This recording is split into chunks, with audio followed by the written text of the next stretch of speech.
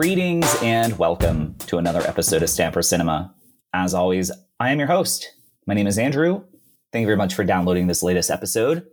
And if you are listening to it at the time of publishing, happy Halloween to you. It is October 31st as of today. Of course, you can be listening to it any day, and it's no longer October 31st unless you only listen to this podcast on Halloween. So happy Halloween to you anyway. Now that we've gotten that out of the way, all month long, we've been doing like a whole series of horror film discussions, and it kind of culminates into this one. This will be our final episode of this series, and we're going to be talking about Alien, one of my all-time favorites. What a great movie. The guest that selected it, you're going to love him. He's awesome. He's a podcast host. He also is a filmmaker, which we're going to talk about both his podcast and this really freaking cool documentary that he did. Now, I could go on and on and on and kind of hype this episode up, but shoot, it's Halloween. I want to get this episode out to you, so enjoy.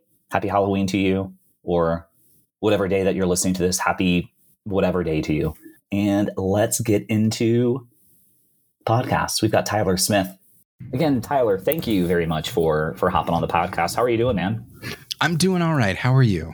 I'm doing okay. If I understand correctly, not only do you have a podcast of your own, but you also have a blog and you dabble in making films as well. Do I have that correct? I'd say dabble is the right word. Yes. Because, my day job, I would say, although it often happens at night as well, is as a college professor. I teach at a few different schools in Los Angeles. I teach film history, film aesthetics, stuff like that. I primarily, that's a relatively new development, only in the last few years. I came out of the world of film criticism. I'm still a part of that, but that's where I started. And so I've been hosting a podcast, or rather co-hosting a podcast called Battleship Pretension for 15 years now. We just recorded our 800th episode. As of this recording, I know this episode's not going to post for a while, but I just love talking about movies, and we have guests on from the world of entertainment, and it's just so much fun. And it also, there's this idea of like when you surround yourself with people that can, speak well about this topic, it forces you to be able to speak better and think better of it. And so I definitely feel like as a college professor, I wouldn't be what I am if it weren't for the podcast, and doing that consistently every week for 15 years. So yeah, that's Battleship Pretension. I've been doing that for a while, and then I found myself with a free summer in 2019. I mean, I taught a couple. I would also teach like this summer program for exchange students and stuff. But for the most part, I had some time to kill. And I had an idea that was rooted in when I went back to school to get my master's degree.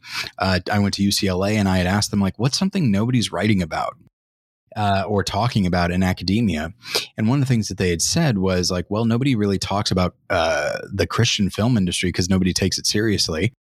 And being who I am in my own little corner of the internet, like I've written and talked at length about the Christian film industry. There's a reason nobody takes it seriously, because it's not very good. But just because it's not very good doesn't mean it's not worth talking about, at least academically. And so I had written a paper in school that I thought like, oh, you know what, this could make actually a pretty good, a potentially good like video essay style documentary. So I made a film called Real Redemption: The Rise of Christian Cinema, and it did okay. It got some nice comments from film critics and stuff, and so as a function of that, I tried to make another one, or rather did make another one in 2021. Once again, I had a summer free, and I made a film called Valley of the Shadow: The Spiritual Value of Horror. This is another film that was essentially intended for Christians, because being a Christian myself, but also being a movie fan, sometimes those are not seen as being compatible, especially if you enjoy horror as I do. And I just got tired of people saying it was demonic. So I decided I was just going to make a documentary that was sort of a little love letter to horror, but also talking about some of the themes that horror can allow a person to explore. And so that's been available for a few months, but and it's done well at both Christian and horror festivals, which I'm happy about. That's nice to see that neither side feels particularly alienated by the approach. But yeah, going back to your initial question, it's definitely a situation where people have said like, "Oh, what's next for you?" It's like, nothing. I don't have any ideas for another documentary. If something strikes me, maybe I'll pursue it. But at the same time, like, I don't consider myself a filmmaker, really.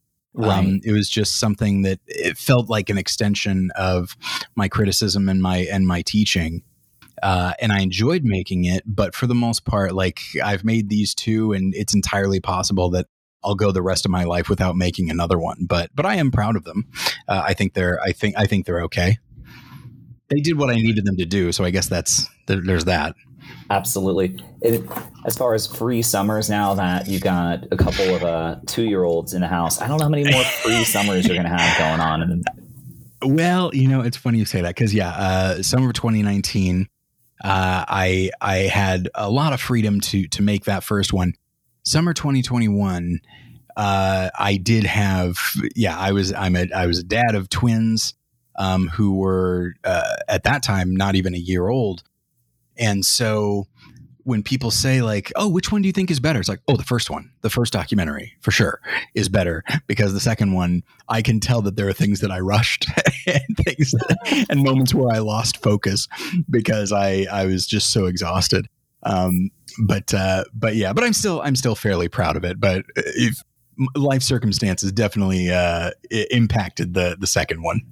Right now, when it comes to Valley of the Shadows, how long did it take for you to write it? Let's see. Probably like a month and a half. And thankfully I didn't, because so the first one was very much a one-man band kind of thing. I did it on my own. There was a small streaming service that was paying me to do it, but paying very little. So really it was just me and a composer. So I wrote it, I did the voiceover, I edited it, and then the composer did the music.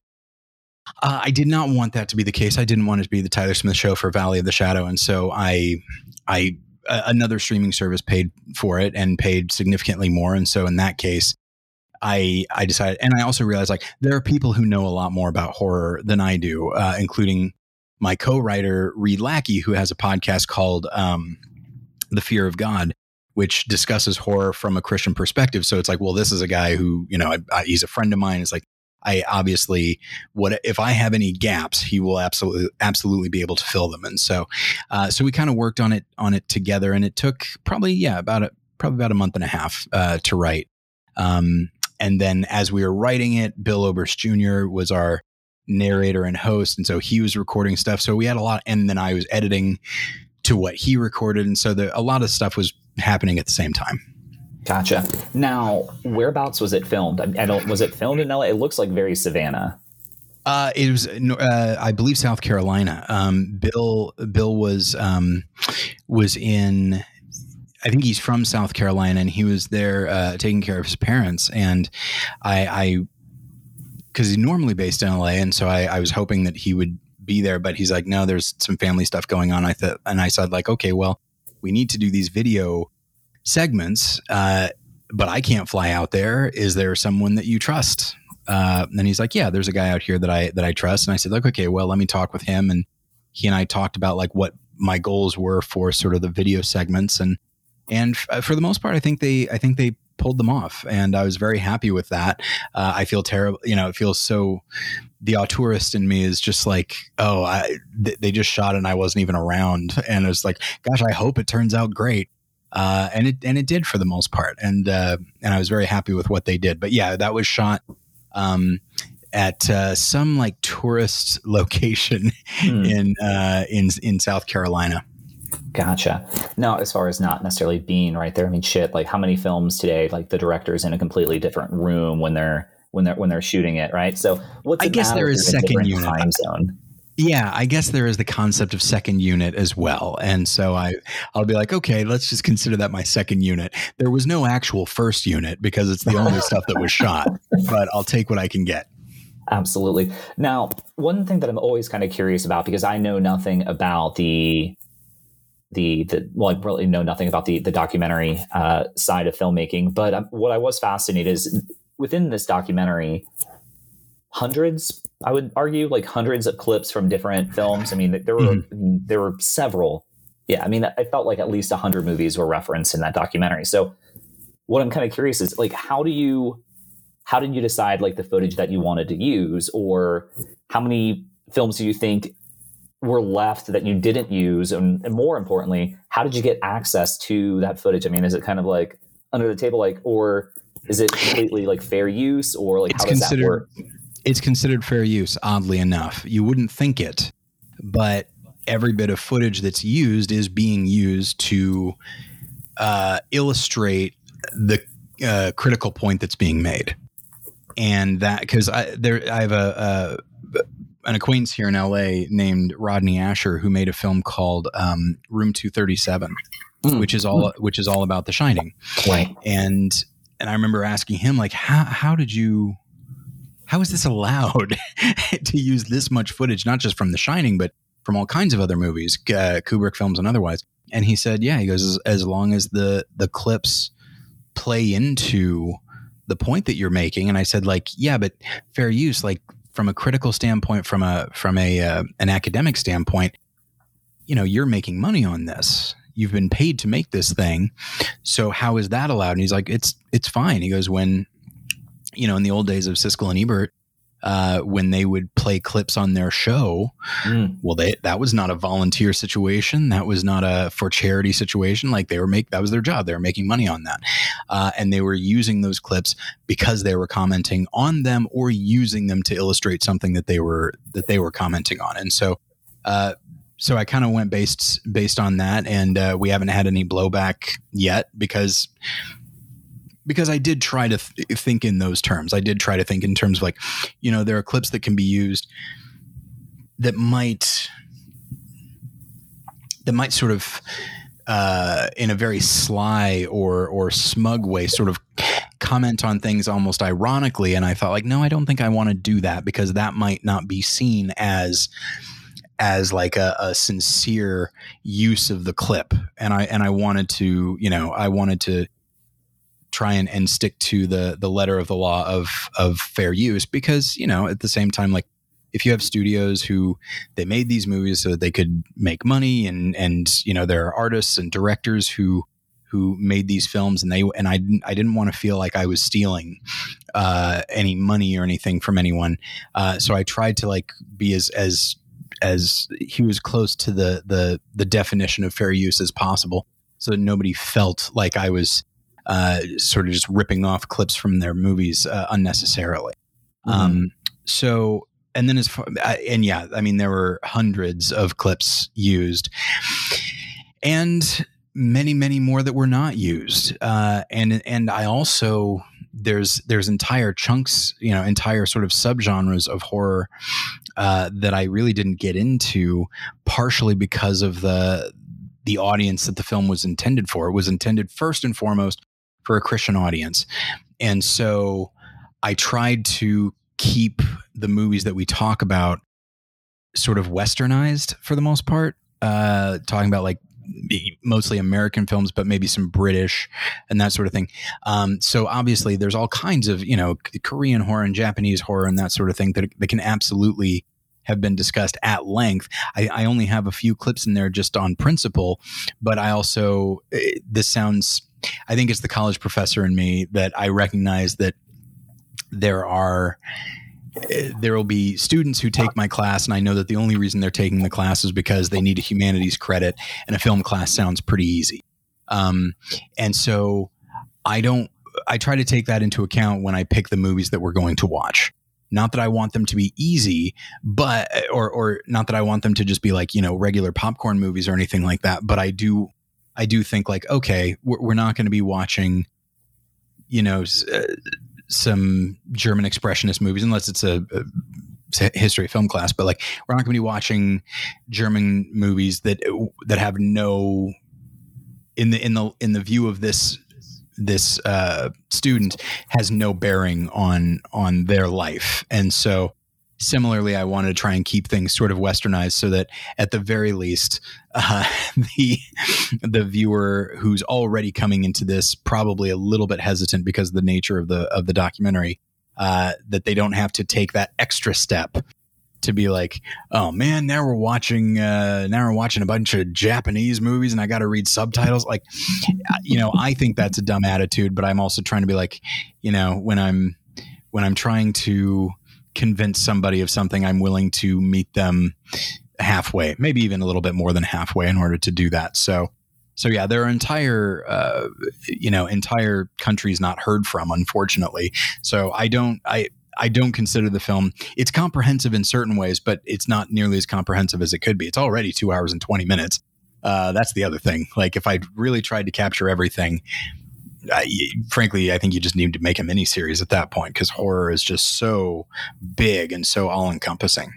Yeah, it was kind of like a little In Search of Darkness by like the link because you had sent me the link, and I started a couple days ago, finally, actually in preparation for this. And then I was like, oh shit, this is like close to 2.5 hours. Let's go. And I was enjoying it. Don't get me wrong or anything, but yeah, I mean, there's a lot covered on, and I think you hit a home run, to use like a little baseball pun right there. But what I am curious, and we're going to transition into one of the movies that you discuss in the documentary, being Alien. But I'm just kind of curious, did you have like a personal highlight or one of your moment within the documentary, like, oh shit, that was good. I'm really proud of that.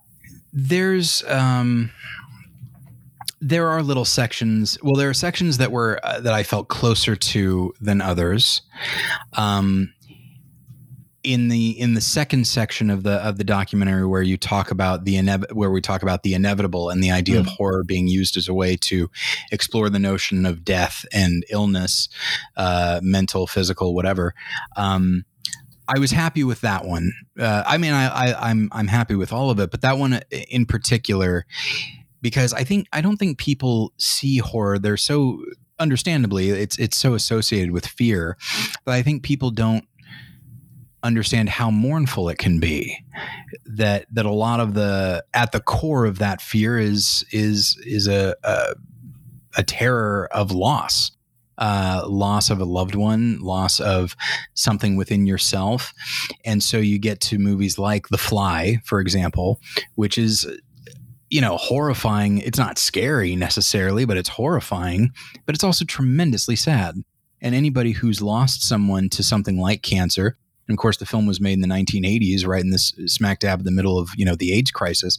I'm sure a lot of people could relate to that movie, even though the specifics are outlandish and very sci-fi and all that, but the emotional beats are completely relatable. And so I was very happy with that sequence, and my composer, because for the most part, I just let him do whatever feels right to him, and then I might make a couple changes here and there. And I was glad that when we got to that section, the music he produced was that. It was more sad and mournful than it was like tense. And I said, like, yeah, that's exactly what I had in mind. And he said, yeah, it felt like that's what it should be. And so I was very happy with that moment.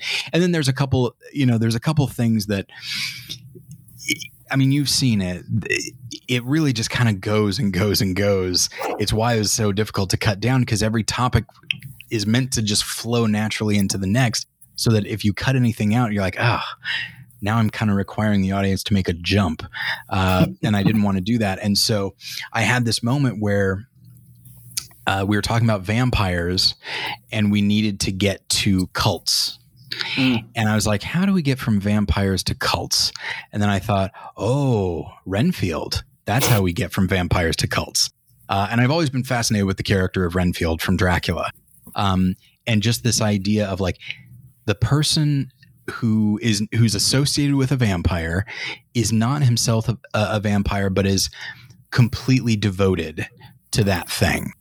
And so I was excited at the notion of it worked out really well for me as a transition, but also I was excited to be able to incorporate that character very overtly instead of just a couple of clips. Like, we actively talk about him, and I was very excited to be able to do that.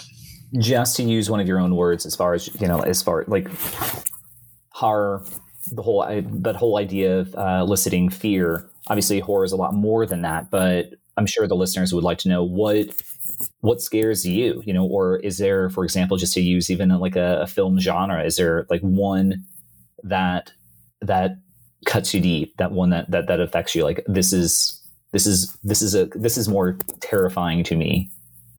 Well, I will say that there's one section that, as I was editing it, I actually had a nightmare, and that was the section about spiders, because I am terrified of spiders, as we all should be.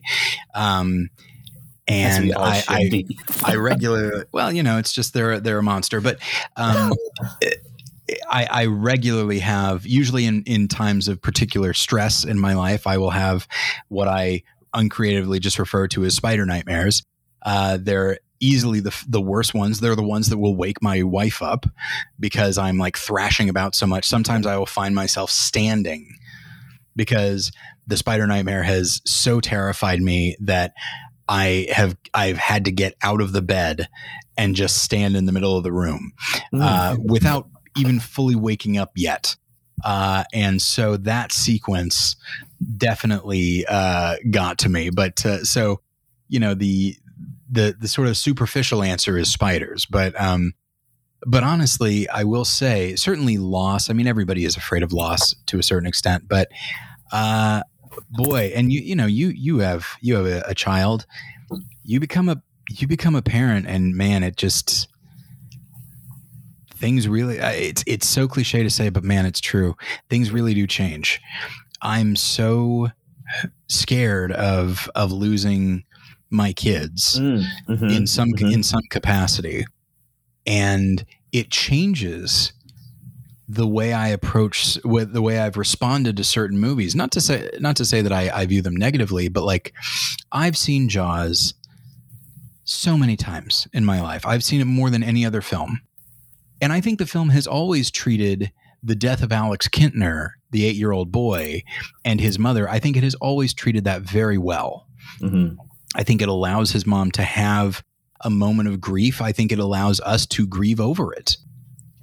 But when you're a parent, you can see all the you can visualize all the moments that are not seen because it's not Mrs. Kintner's story. I have a hard time talking about it without tearing up. I've talked about this before. So on my podcast, which is, she and her son just went to the beach to have a good day. Yeah. They're just having a fun day. I take my kids to the mall nearby because there's a little enclosed play area. I take them so that we can have a nice day. And it wound up being the worst day of her life, and that's the thing, is like, you're a parent, so you know that when you go anywhere with your kids, you bring a lot of stuff. She had to gather that stuff up, but not her kid, not her son. Her son is literally just doesn't exist anymore. He was completely eaten by the shark.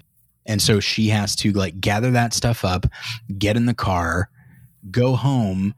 And when you're a parent, there are reminders in every single room of your kid's existence. And so like the sheer emptiness of her house must have been so overwhelming. Like, I cannot imagine what that must be like. And then of course, to discover that beach should not have been open because this happened a couple days before.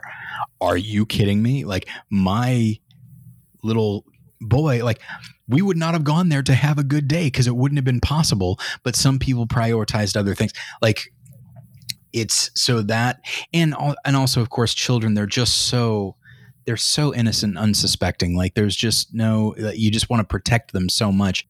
And when I see movies where children are in danger, sometimes it's fine. And in other cases, it feels exploitative.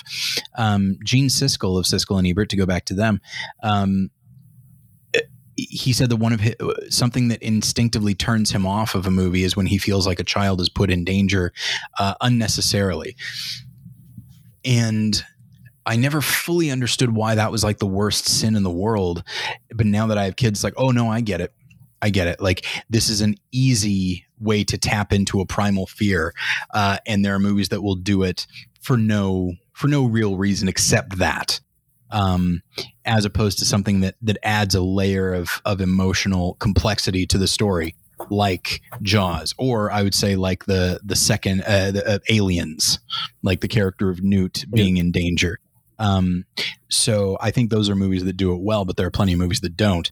And so I do think that yes, fear of loss in general, but at this point, the fear of loss of my kids, which has then led to a deeper response to movies where things happen to kids or things could happen to kids. Yeah, I totally hear that. I mean, I recently watched Jaws for the 4 billionth time or whatever, and specifically the Alex Kittner death, just like kind of hit home a little bit more. And last year I revisited, even though the movie's a little cheesy and I don't know if it's necessarily held up as well, but I still think it's pretty damn good. But I revisited Pet Sematary last year, and the loss of Gage Creed at the like that, the end of that first act, it was like, oh shit, just a completely different emotional response that I had to it then versus a book that I read as a kid or a movie that I've seen dozens upon dozens of times, that it's now just affected me in a different way. So yeah, that loss of a loved one, specifically that loss of the innocence in, our children being right there. And it's just, I can totally relate to that. So with that being super chippy, sorry everybody. Yay. So if we haven't lost yet, let's talk about space monsters. Absolutely. Let's do it. So for for the topic of today's discussion, we're really going to be honing in on your movie's selection, which was Alien. So Tyler, I'm kind of curious, why did you want to talk about this movie? So Alien is one of my favorite movies of all time. It's a top 10 movie for me. And so I bet like every 2 or 3 years, I'll remake my top 100 movies of all time. And there are a couple of movies, including my current number one, that would start lower on my list. And every time I would make the list, they go a little higher. And I have no doubt it's been at this point like 3 years since I last made my list. And I'm pretty sure that when I make it again, Alien will wind up being even higher. I think it's number like 7 right now, because it is you wouldn't think that a movie that slow, or let's just say meditative, could be so rewatchable, but it really is. And I'm going to be talking probably quite a bit about Alien versus Aliens, because a lot of people talk about that. They say, which one do you prefer? I think they're both very good. And when I was younger, I preferred Aliens because I think those characters are maybe a little broader and they can sort of pull you in a little bit more. And the concept is a little bit more high concept. But now that first Alien, I try to find a way to work it into every film class that I teach, because I think it's an absolute masterpiece on any number of levels, on a story level, on a character level, on a fright level. But I think more than anything, just on this concept of pure cinema, just Ridley Scott's understanding of just setting the mood and creating the world and letting us just be in that world for a while, and letting, in any circumstance that we're in, even before there's any real sense of danger, just allowing the film to breathe enough so that we fully understand the circumstance. Like the idea that, I mean, when the film opens, everybody's asleep and the camera's just slowly gliding through this ship that's somehow both beautiful and grotesque at the same time. And it's just letting us live in that ship just for a minute. And then as we're exploring the derelict spaceship, like there are moments of genuine discovery, and we're just as curious as the characters themselves, what's going on in that ship. And even so the Harry Dean Stanton character, Brett, his death is so drawn out. And I remember my wife, who doesn't love the movie. She always said, like, we know he's going to die. So why are we spending so much time leading up to it? It's like, because we know he's going to die. It is sort of forcing us to really anticipate what's about to happen and just live in that space. Because it's anticipation, it's resignation, it's all of these things that so many horror movies, I feel like, don't delve into. There are plenty of movies where we know we pretty much know who's going to die, but the death usually comes quickly, and it's meant to be more of a shock. There's nothing shocking about Harry Dean Stanton's death. We know it's coming minutes before it happens, but Ridley Scott just has the patience to allow us to anticipate that and the deeper significance to the larger story. And so I think it's just a film that it can't help but pull me in. And there are a lot of horror movies that they have a strong sense of atmosphere, but they're story based, and there's nothing wrong with that. But I tend to like those less. I tend to like horror movies that really set a mood and allow the atmosphere to really pull you in. It could be an atmosphere of absolute dread where every moment is agony, or it could be, these moments where you do get bits of relief and then absolute terror. And Alien is one of those. And I could watch it. I guarantee that just the fact of you and I talking about it now is going to make me want to watch it tonight, because it is just such a marvelous film. And I would say I'm not a big Ridley Scott fan. I feel like he has become, in the last couple of decades, I think he's become a fairly uneven film, certainly an unreliable filmmaker. Sometimes he puts out The Martian, which is great. Other times he puts out, Alien Covenant, which I thought was as wonderful as I think Alien is. That's as terrible as I think Alien Covenant is. And so, but that's the thing is, you get the first Blade Runner, and just Ridley Scott was just, bang, and even Legend a little bit. He was just banging on all cylinders and was really doing some great work. And I'm, if nothing else, I'm glad that we got these before he became the filmmaker that he is now.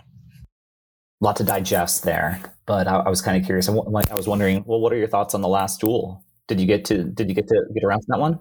I did not. I've heard wonderful things. I saw the other Ridley Scott movie that came out last year, which was House of Gucci. Right. I did not see that one. Yeah, you're fine. You're not missing a whole lot. There's some fun performances, but yeah. And so, no, I didn't see Last Duel. I'm definitely in this position where I, as a critic, I just feel like a total fraud because I'm just not able to see as many movies as I used to since becoming a father. And that was one that slipped through the cracks, and everybody said that I should watch it. And being a huge fan of Rashomon, which I am, I probably would enjoy it. Yes. For the record, I thought it exceeded my expectations. Just, I didn't, going into it, I didn't have high expectations, but I'm like, I like this cast. I'm intrigued. I know it's based on a historical event. Let me check it out. And when the final credits rolled, I was like, huh. I wasn't expecting it. I wasn't expecting it to be as well done as it was. But obviously this is a conversation about Alien. But before I get there, I got to know. I mean, you can't just drop like a top 100 list on me and then say, tease a number one. What is that number one? Nashville. Okay. Yeah. From 1975. Yeah. It's when people say like, what's your favorite decade of filmmaking? They're all they all have their moments. Certainly I think the 90s were pretty amazing. But that could also just be, I'm 40 now. So like the 90s are when I really started to like discover my love of film. So I'm just sort of biased towards that one anyway. But I would definitely say either the 40s or the 70s. And given that like Jaws is in my top 10, Alien's in my top 10, and Nashville's number one, I think I'm probably leaning towards the 70s. I mean, it was a very special time in, at the very least, American filmmaking. And you got some really amazing films at that time, and some really formative ones. You know, the idea that, like, I think there is no modern filmmaking, like filmmaking right now would look very different if those films didn't exist. And so I'd say, the 70s are probably my favorite decade, and Nashville is that example where it came into my top 100, I think, at like number 30 when I first saw it, and then every time I made my top 100, it just went up and up and up, and then finally, I think in 2013, I was just like, you know what? And it's so cliche, but like my favorite for a long time was Citizen Kane, because I just think it's such a wonderful film, and I know everybody does, but it's pretty great, and I really loved it. But there came a moment where I just, like, I think I, as a film watcher, have changed enough that I think I appreciate the sort of more pure, unfiltered humanity of Nashville, as opposed to the very sleek style of Citizen Kane. Not to suggest that Citizen Kane is inhuman or cold, but it doesn't quite have the grit that Nashville does. Sure. When it comes to Alien, obviously we're introduced to it at a certain time in our lives. I mean, for me, I watched it as a kid and fell in love with it. But for you, when did you discover it? Do you remember the first time you watched it, or your initial reactions to the first time you saw it? So, like a lot of I mentioned, I'm 40. For a lot of other people my age, including myself, we saw Aliens first. That was the film that it came out in '86. It was still very fresh in people's minds for a while. There was an action figure line in the early '90s that I was always very excited about, and so we saw that, and it seemed so self-contained, and my friends and I would play Aliens, on the playground. I saw it way too young, by the way. I saw it like I was probably 7. And even though Aliens it doesn't quite have the horror elements of the first Alien, it's still pretty damn scary and intense. And so, but we still played Aliens on the playground. And then I think, as I got a little bit older and I would rewatch Aliens over and over, it was one of my favorite movies of all time at the time. And then I think it was probably 15 or 16. I specifically remember, it's back when grocery stores had a little video rental section, and I was living in Denver at the time. And I think I rented it from either Safeway or King Soopers in Denver. I don't remember exactly, but I like to throw regional supermarkets in there. I know Safeway is a little bit more national, but King Soopers is not. And so any Colorado listeners that you have will be like, "Hey, King Soopers, fun." So I think I rented it from the King Soopers and watched it on VHS in my parents' basement. Again, I was probably 14 or 15, and I definitely liked it. Like, it really, even at the time, I was sort of a budding film fan, but even then I might not have been able to verbalize it, but I could tell, it's like, oh, this is different. This is different than Aliens. And so I really liked it, and I was watching it late at night in my parents' basement, and it was dark, and I was like, this is kind of getting me a little bit.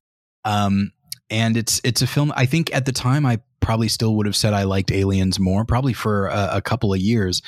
But I found myself slowly but surely Aliens started to kind of fade out as far as rewatch, which one I'm going to rewatch. And Aliens started to fade in. And then it became a situation where I would watch Alien maybe like once a year, and Aliens every few years.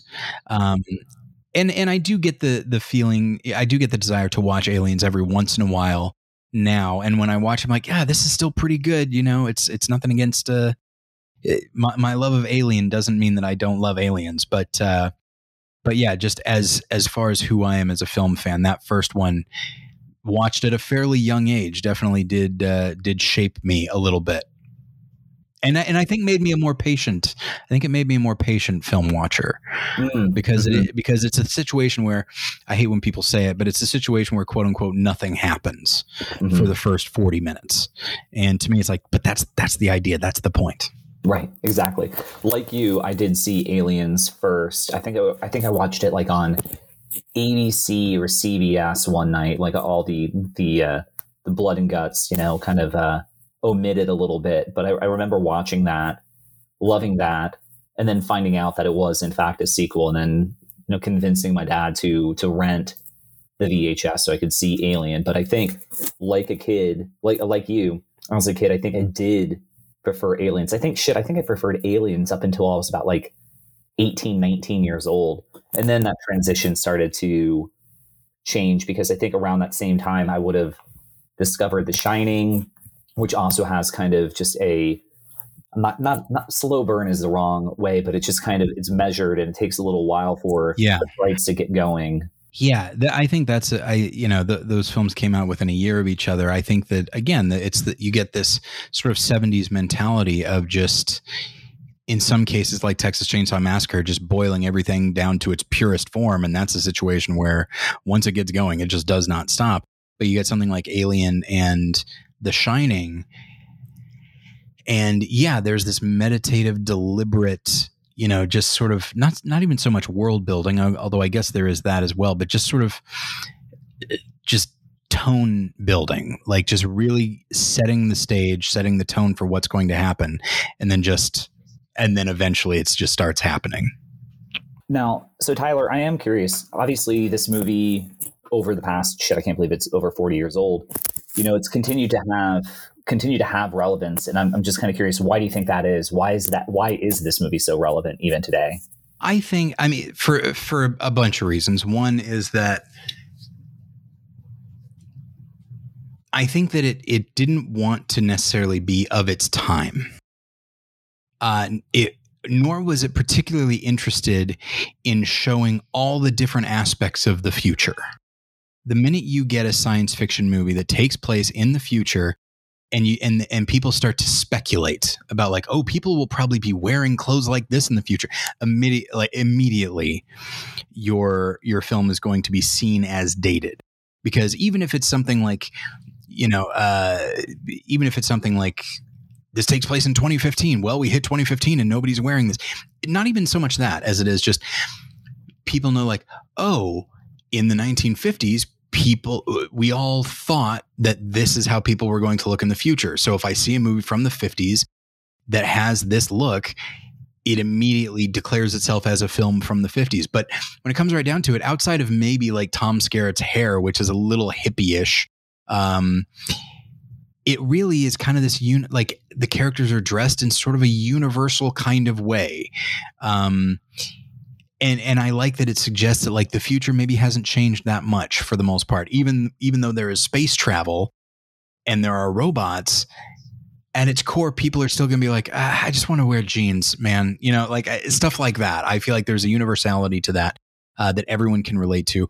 And I think that's the other thing, is that these are not heroic space explorers. They're not scientists. They're blue collar workers. And there are a couple of them are just like, I don't want to do this unless you're paying me. If you want, if you want to pay me more, great. And that's something that people can always relate to, always. Oh, yeah. And so this idea of like, I'd rather not risk my life, but you know what? If you pay me a little more, sure, why not? So I think there's that. I think that stands the test of time. To say nothing of this idea of technology. I mean, most science fiction movies, and I mean, obviously, Alien is a horror movie, but it is also firmly a science fiction movie with all the same themes that you find in sci-fi, good or bad, which is this idea of technology being something that could eventually turn on us because it's not nearly as in our control as we thought. And this idea of corporate greed, this idea that eventually, like right now, you get these big companies and they make choices that, are really just about their bottom line. But because so much of this film is rooted in an emotional relatability, we eventually get to this point where it's crew expendable, you know, and it's like, that doesn't feel like that big of a jump. Especially, it's like, okay, this is in the future, so it's like everything else feels real. So that kind of feels real too, because we all kind of agree that companies, especially the more they are able to control, the more liberties they will take. And the idea of not prioritizing the crew's lives in any way, it speaks that view of corporate America does speak. It is something that is universal, going as far back as the 1920s and 30s and up till right now. So I think there are a lot of things, and there's the idea that I don't think Ridley Scott wanted to be particularly flashy in his visual effects. Instead, he wanted to sort of shroud them in darkness, and again, just create this sense of dread, as opposed to like, hey, look at this, now look at this. The minute you start really trying to play up your visual effects, the moment that is the moment the film will start to look dated. And I think Ridley Scott was not interested in that so much as like he saw special effects as a means to an end, not the end in and of themselves. And so because of all of these elements, not to mention the specific characters and character types are the types of people that we've probably met in our lives. And because of that, there's a relatability to the situation of these characters. And so I think on every level, it has stayed relevant and stayed, maybe even more so than that, it stayed relatable. And I think that is maybe one of the reasons why Alien worked so well at the time, because, it came out. One thing that's always fascinating is like, man, you can see the studio at work, because you get Star Wars in 1977, and then in 1979 you get Alien, Star Trek, The Black Hole, and any number of other things. You can see the mentality, which is, holy shit, look how much money this made. And then they spent 1978 making all these space movies, and then they all come out in 1979. But Alien is the one that I think was much more interested in just kind of just existing and being relatable and believable, as opposed to trying to get at something bigger or trying to entertain people in a certain kind of way. I think it was just content to be what it is, which I think is always going to be refreshing. Mm-hmm. I agree. And I was thinking about the same question that I asked you for myself, as far as why that movie is so relevant. And, obviously you tap into the corporate element and like greed and everything. What I also love about this movie is how it does kind of like play with expectations, in the sense of who really our hero is. I love that everybody in the movie has kind of like a genderless name. I mean, they were just kind of referred to by like their last names. Yeah. Obviously, I don't even know if like Ripley is ever really referred to as Ellen Ripley. I think it's just Ripley in the movie. I don't know if anybody calls her Ellen at any time. I don't think her first name is really established until the second film. Yeah. So you have that element about it. So these people could be anybody. Of course, this movie still plays into a little bit of that trope of like that quote unquote like final girl, even though I think like Sigourney Weaver was like 30 when she did this movie. I mean, nobody in this movie are like kids, right? I mean, Tom Skerritt, Ian Holm. I mean, they were all well into their 30s or 40s when they were shooting this movie, which is kind of interesting. Yeah, I mean, Harry Dean Stanton might have even been like in his 50s at this point. Yeah, exactly. And if not, he's always like in his 50s. If that, yes. I feel like he's always looked about 72. Yeah. And of course, I mean, the movie, other themes, right? I mean, the screenwriter, what he said he was looking for within this movie. I mean, so much of this movie is like themes of like rape and like reproduction, and the fact that, well, in fact, I want to get his words. I don't know if you've ever heard this, but Dan O'Bannon said, one thing that people are all disturbed about. Well, let me rephrase that. Dan O'Bannon said, one thing that people are all disturbed about is sex. I said, that's how I'm going to attack the audience. I'm going to attack them sexually, and I'm not going to go after the women in the audience. I'm going to attack the men. I'm going to put every image that I can think of to make men in the audience cross their legs. Homosexual oral rape, birth, the thing lays its eggs down your throat, the whole number. And that's really what this movie thematically is really kind of like going at, which is really interesting in the fact that in this film, you know, the women aren't the one that are, I mean, in the end, you know, like obviously Ripley is being chased down, but our first victim is a man and he's essentially impregnated, right? And it's just kind of like thematically a really interesting take, because everybody knows when the thing pops out of its stomach, right? And just like kills him. I mean, it's an image that you can't watch a horror documentary without even seeing, right? I mean, it's just one of like those most like iconic like film moments. Yeah, and it's definitely, Ridley Scott definitely plays into that with some of his design and you know, employing H.R. Giger to design some of the alien stuff. Like obviously the aliens head it looks extremely phallic. Plus when they're going into the derelict spaceship, that looks very, very vaginal is the entry. And yeah, it is this idea where like the alien itself, despite being very sexual by design, it does not discriminate between men and women. It doesn't think in terms like, oh, women are the ones that give birth. It's like, okay, well, whatever being is sticking its head near the egg here, that's the one we're going to impregnate. And then obviously with Kane, like it just comes bursting out of his chest. But then also Lambert, you know, because there are only two women and one of them survives. But like Lambert, boy, we don't even see what happens to her. We hear it and it sounds horrible, and it sounds very, very, very rapey. Right. The sounds that she's making is horrible.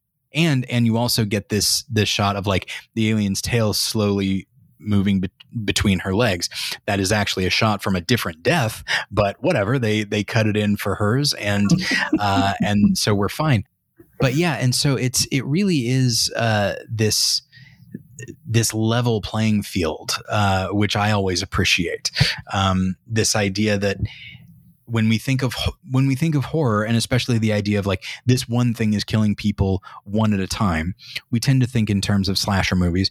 We think that the people involved are younger, they've done things to endanger themselves, whatever it is.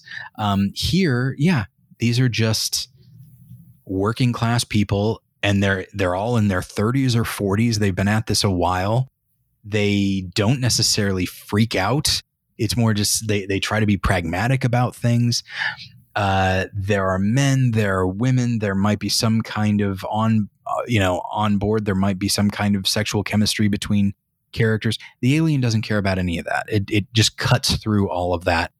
And I think that's one of the things that I think is particularly frightening about the film is that, you know, when you look at Leatherface or Jason, and don't get me wrong, I adore Texas Chainsaw Massacre, but when you look at like most slasher movies, like the slasher has his own motivations for doing what he's doing. The alien species, it's only about survival, and the way it survives is to impregnate someone with one of its eggs. It doesn't care at all about what's happening on board. It doesn't care if you're a man or a woman. It just cares that you are a warm body that it can use as an incubator. There's something very dehumanizing about that. Yeah. And I think that can be a very disturbing idea, whether it be, and I think this is something that I mentioned in the documentary is one of the frightening things about creature features, and I feel like Alien, while not exclusively that, fits into it. It's this idea. It's like we're just food, we're just sustenance or a means to reproduce, whatever it is. They have no stake in the game. You know, we were talking about Jaws earlier. The shark doesn't care that kid is 8. You know, almost any other like killer in a movie might take a kid's age into account and be like, oh, this is too young or whatever. A shark doesn't care. It doesn't care that it's Quint, who's in his 50s. It doesn't care if it's Chrissy Watkins, and it doesn't care if it's an 8-year-old boy. it just eats. That's all it is.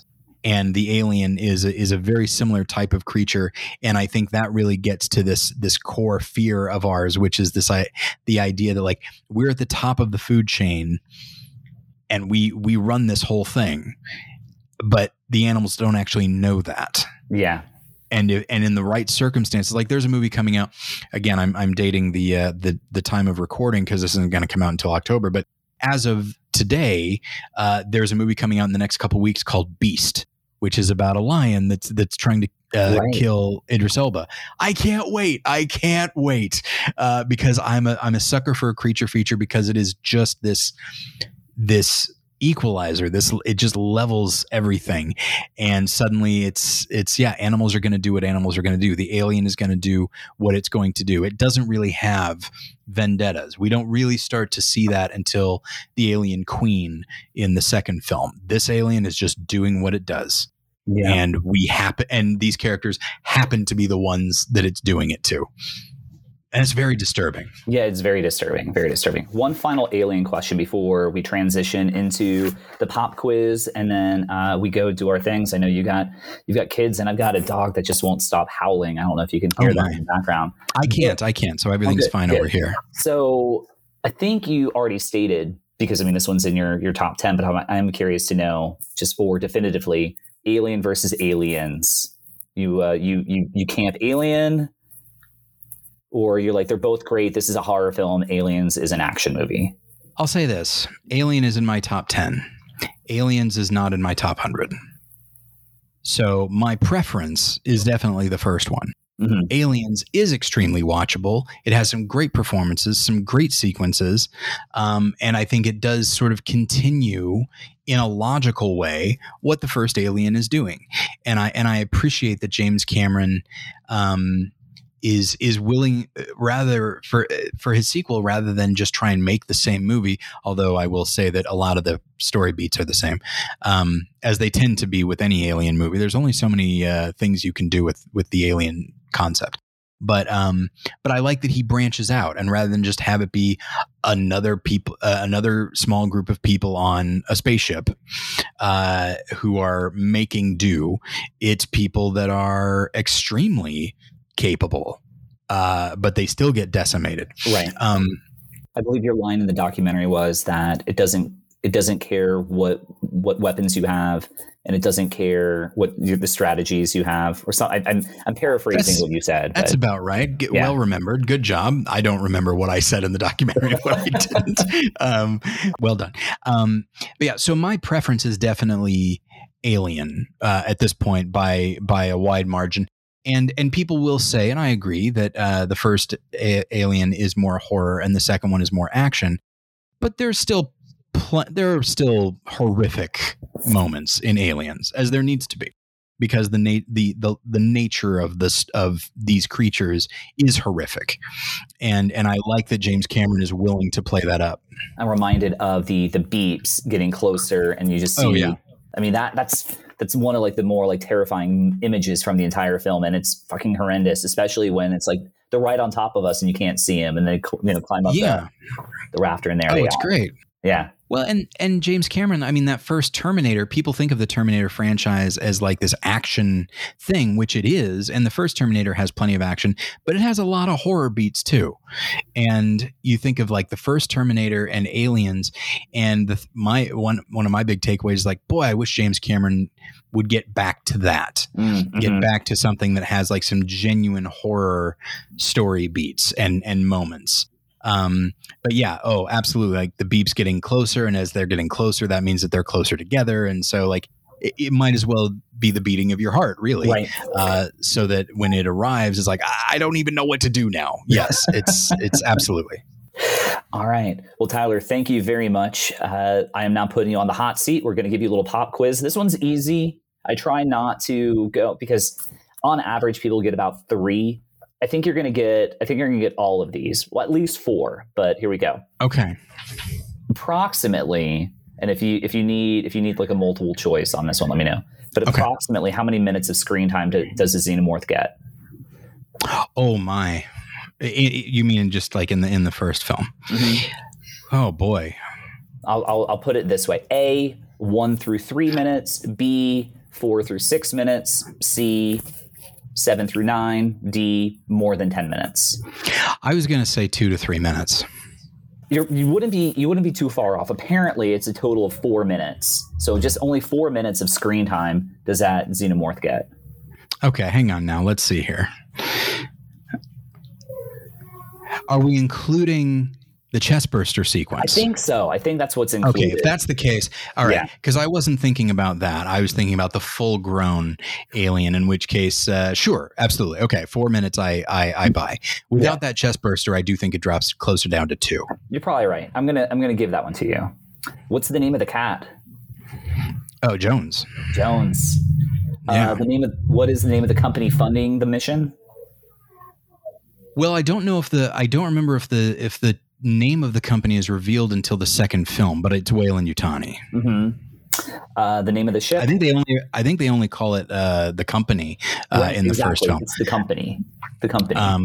The name of the ship is the Nostromo, and I think the name of the escape pod is the Narcissus. All right. Well, that is question number 5. Hey, all right. Then I'll just throw this one out there. I always try to give one extra that's never really in the film. You have to just know the franchise a little bit. But approximately what year does this film take place? Oh, that's a tough one. I did know this for a while, and now I don't. I want to say like 2150 or something. You're really close. It's 2122. So it's 100 years from now. Got it. Yeah. But again, if you hadn't seen, what is it? I guess Alien 3. I think it's established that year, and then you figure out it was right after, and we knew that Aliens was like 54 years or something after. 57. Yeah, 57 years after this one. Thanks, nerd. I never wanted to be that person, but given the nature of the section we're in, I felt it appropriate that I could correct you on that. Of course. Anything else that you want to talk about on Aliens before we just wrap up and just see where people can find you and everything? I don't think so. Just that, you know what? One thing I will say is that I've seen this film in pretty much every format. I saw it certainly on VHS, pan and scan, which is not the best way to see it, but it's the first way I saw it. I saw it for, I think it was the film's 25-year re-release. So I saw that in theaters. Of course, I've seen it on DVD. I'll say Blu-ray, the Blu-ray version that is out is so gorgeous. It's by far the best I've seen of the film, because unless they're willing to like sort of remaster, not to change anything, but unless they're willing to like remaster a theatrical release, then this Blu-ray is the best you're going to get, because it's similar in many ways to the movie The Thing from 1982, John Carpenter's film, in that I don't think of it as a particularly colorful film.